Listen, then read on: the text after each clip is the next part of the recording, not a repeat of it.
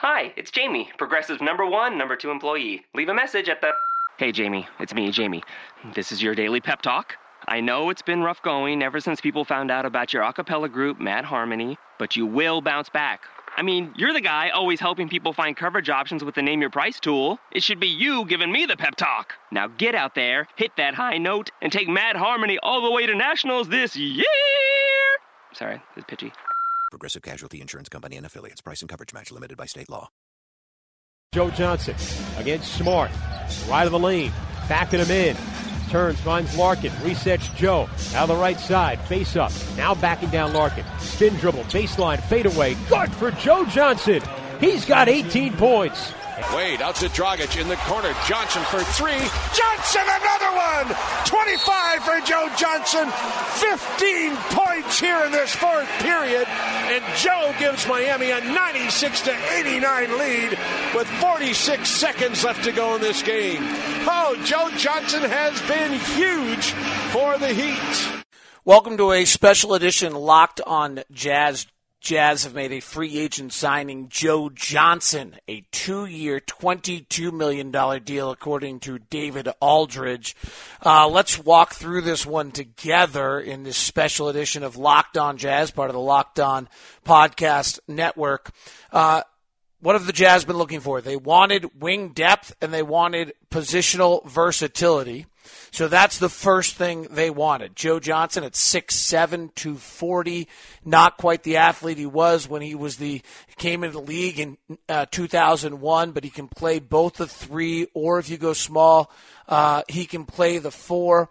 Maybe most importantly for the Jazz, what it does is the Jazz very much like Joe Ingles, but the feeling on Joe Ingles was it's all right if he's your 4th wing, but when he becomes your 3rd wing, I think that becomes a little bit of a problem for where the Jazz stood. So they wanted to add some depth in that position, and they go ahead and add Joe Johnson tonight, a 2-year, $22 million deal. So the first part of it was what the Jazz were looking for. Luol Deng's going to be walking around a 4-year, $80 million. Jared Dudley they met with right away and talked to, and Joe Johnson was really the next one on the list, more than Solomon Hill. But the Jazz went about this a little clandestine. Let me give you the backstory on how this came about. The Jazz did their work and made the phone calls to each and every person out there, all the agents. And when they got to Joe Johnson, they just checked in. Hey, here's what we're doing. Would you be interested? And very pleasingly, what they found out is absolutely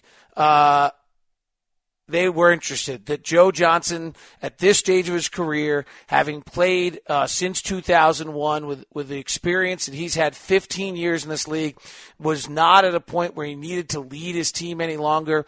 That the idea of being part of a team in a leadership role was very much of interest to him, and that what the Jazz were doing, was something that interested him and he wanted to be a part of after the kind of disastrous years in Brooklyn, the exciting last end of the year he had in Miami where he was very good. And so from that point, the Jazz stayed in communication with Joe Johnson. Free agency went on.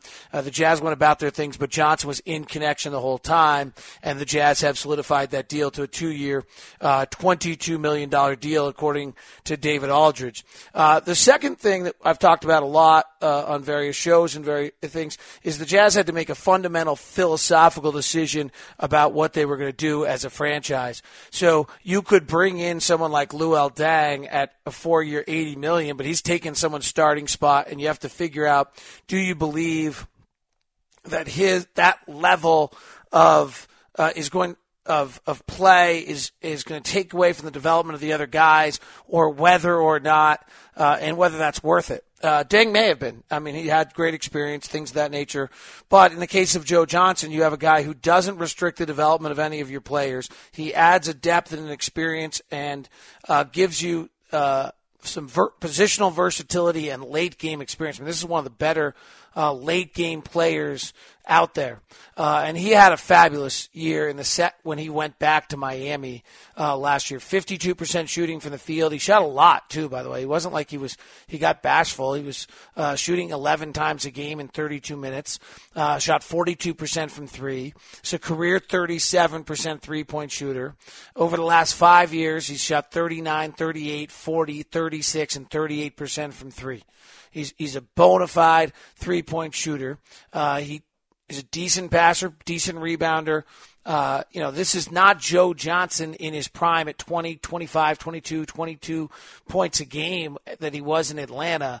This is a veteran, experienced Joe Johnson that gives them guys who've been there and done that before. We talked all last year about the fact that the Jazz had players that had not done what they've been doing before. Rodney Hood had never started. Rudy Gobert had never started. Half the guys coming off the Neto was a rookie. Lyles was a rookie. It's the exact opposite next year. You start George Hill, he started before. If Joe Johnson is your starting small forward with Hayward dropping the two, or if Johnson comes off the bench with your second unit, these are all things that every single one of these guys have done before. This is just really changes who the Jazz are as a roster and what he is. Let's dig in a little bit more on Joe Johnson. I have done some of this preparation here. The Jazz, by the way, still have, I think $19 million of cap room to do things. I frankly don't know if the extension for Favors can happen. I think that maybe there's a point here in the process where Derek is watching the money that's going on around, and that suddenly seems a little less likely. But let's dig into some of the secondary level stats with Joe Johnson. Some of this gets pretty interesting. Let's just go with the easy stuff first off. You want shooting, some things of that nature, and this guy can shoot the rock. He puts the ball in the hole. Last year, catch and shoot, he was 40% really from three on catch and shoots. Was able to, got solid, good looks all throughout the year. Particularly in Miami, he then was knocking them down at a much better rate. You look at his shot chart, and it's more fun to look at his shot chart just for Miami than for Brooklyn. But if we look for the whole season in fairness and kind of look at where he shot and what he did, some of those numbers are appealing as well. 44% from the right corner, 39% from the left corner. I like this one. His angle left three is 40%. Remember, Gordon is predominantly an angle right three-point shooter for him. Now, some of the other ones you look at is just, late game stuff, which is such a need for us. He's just been one of the better late game players over the years. I was talking to Tim Roy of the Warriors the other day, and we talked about Joe a little bit, and his comment was, you just start getting into it. I start looking around. There's 10 guys in the league. I might put him in my top 10 guys late in the game to go get me a bucket. That's a great help for Gordon Hayward and Rodney Hood. And you can close the games with Joe at the 3 or the 4. Here's some of the more interesting stuff, though. For the season, actually, this is just with Miami last year. In the half court, he was in the 85th percentile in efficiency, shooting 50%. As a pick-and-roll ball handler, he had 84 possessions as a pick-and-roll ball handler and shot 55%, was in the 78th percentile. Still, ISO Joe was pretty darn good when he needed to be last year. He posted up a little bit in Miami at 97 percentile, shooting 55, making 55%. So suddenly you just have another real offensive weapon. And when unguarded on the catch and shoot in Miami last year, 69% effective field goal percent.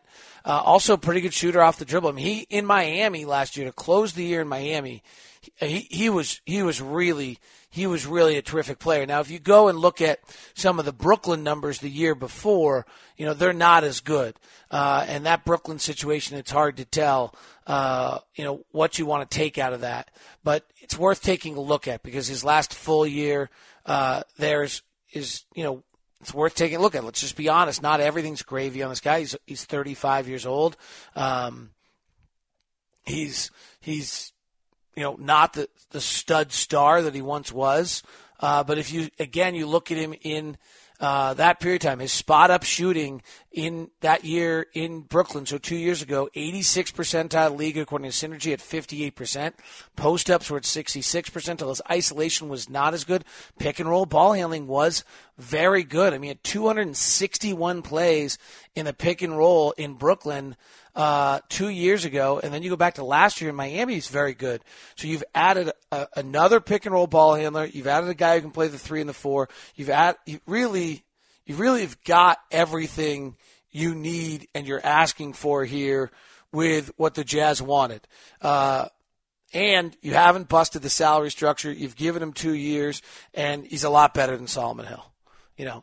He's a bona fide, legit player who at one point in time was a star in this league, and has made over $200 million in his career. So he's looking for a situation where he can have an impact, get his time, and do what he does, score buckets, but in a way that helps his team. I think it'll be really interesting to see how Quinn uses him. I think the motion and the movement will help him.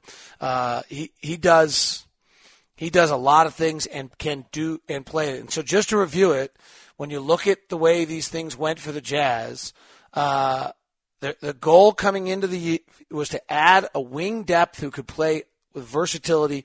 Again, the Jazz do believe they may not need him to, that Hayward could play the 4. Frankly, Joe Johnson can play the 4. They may not. Now they have enough wings that they can start doing those kind of things. Now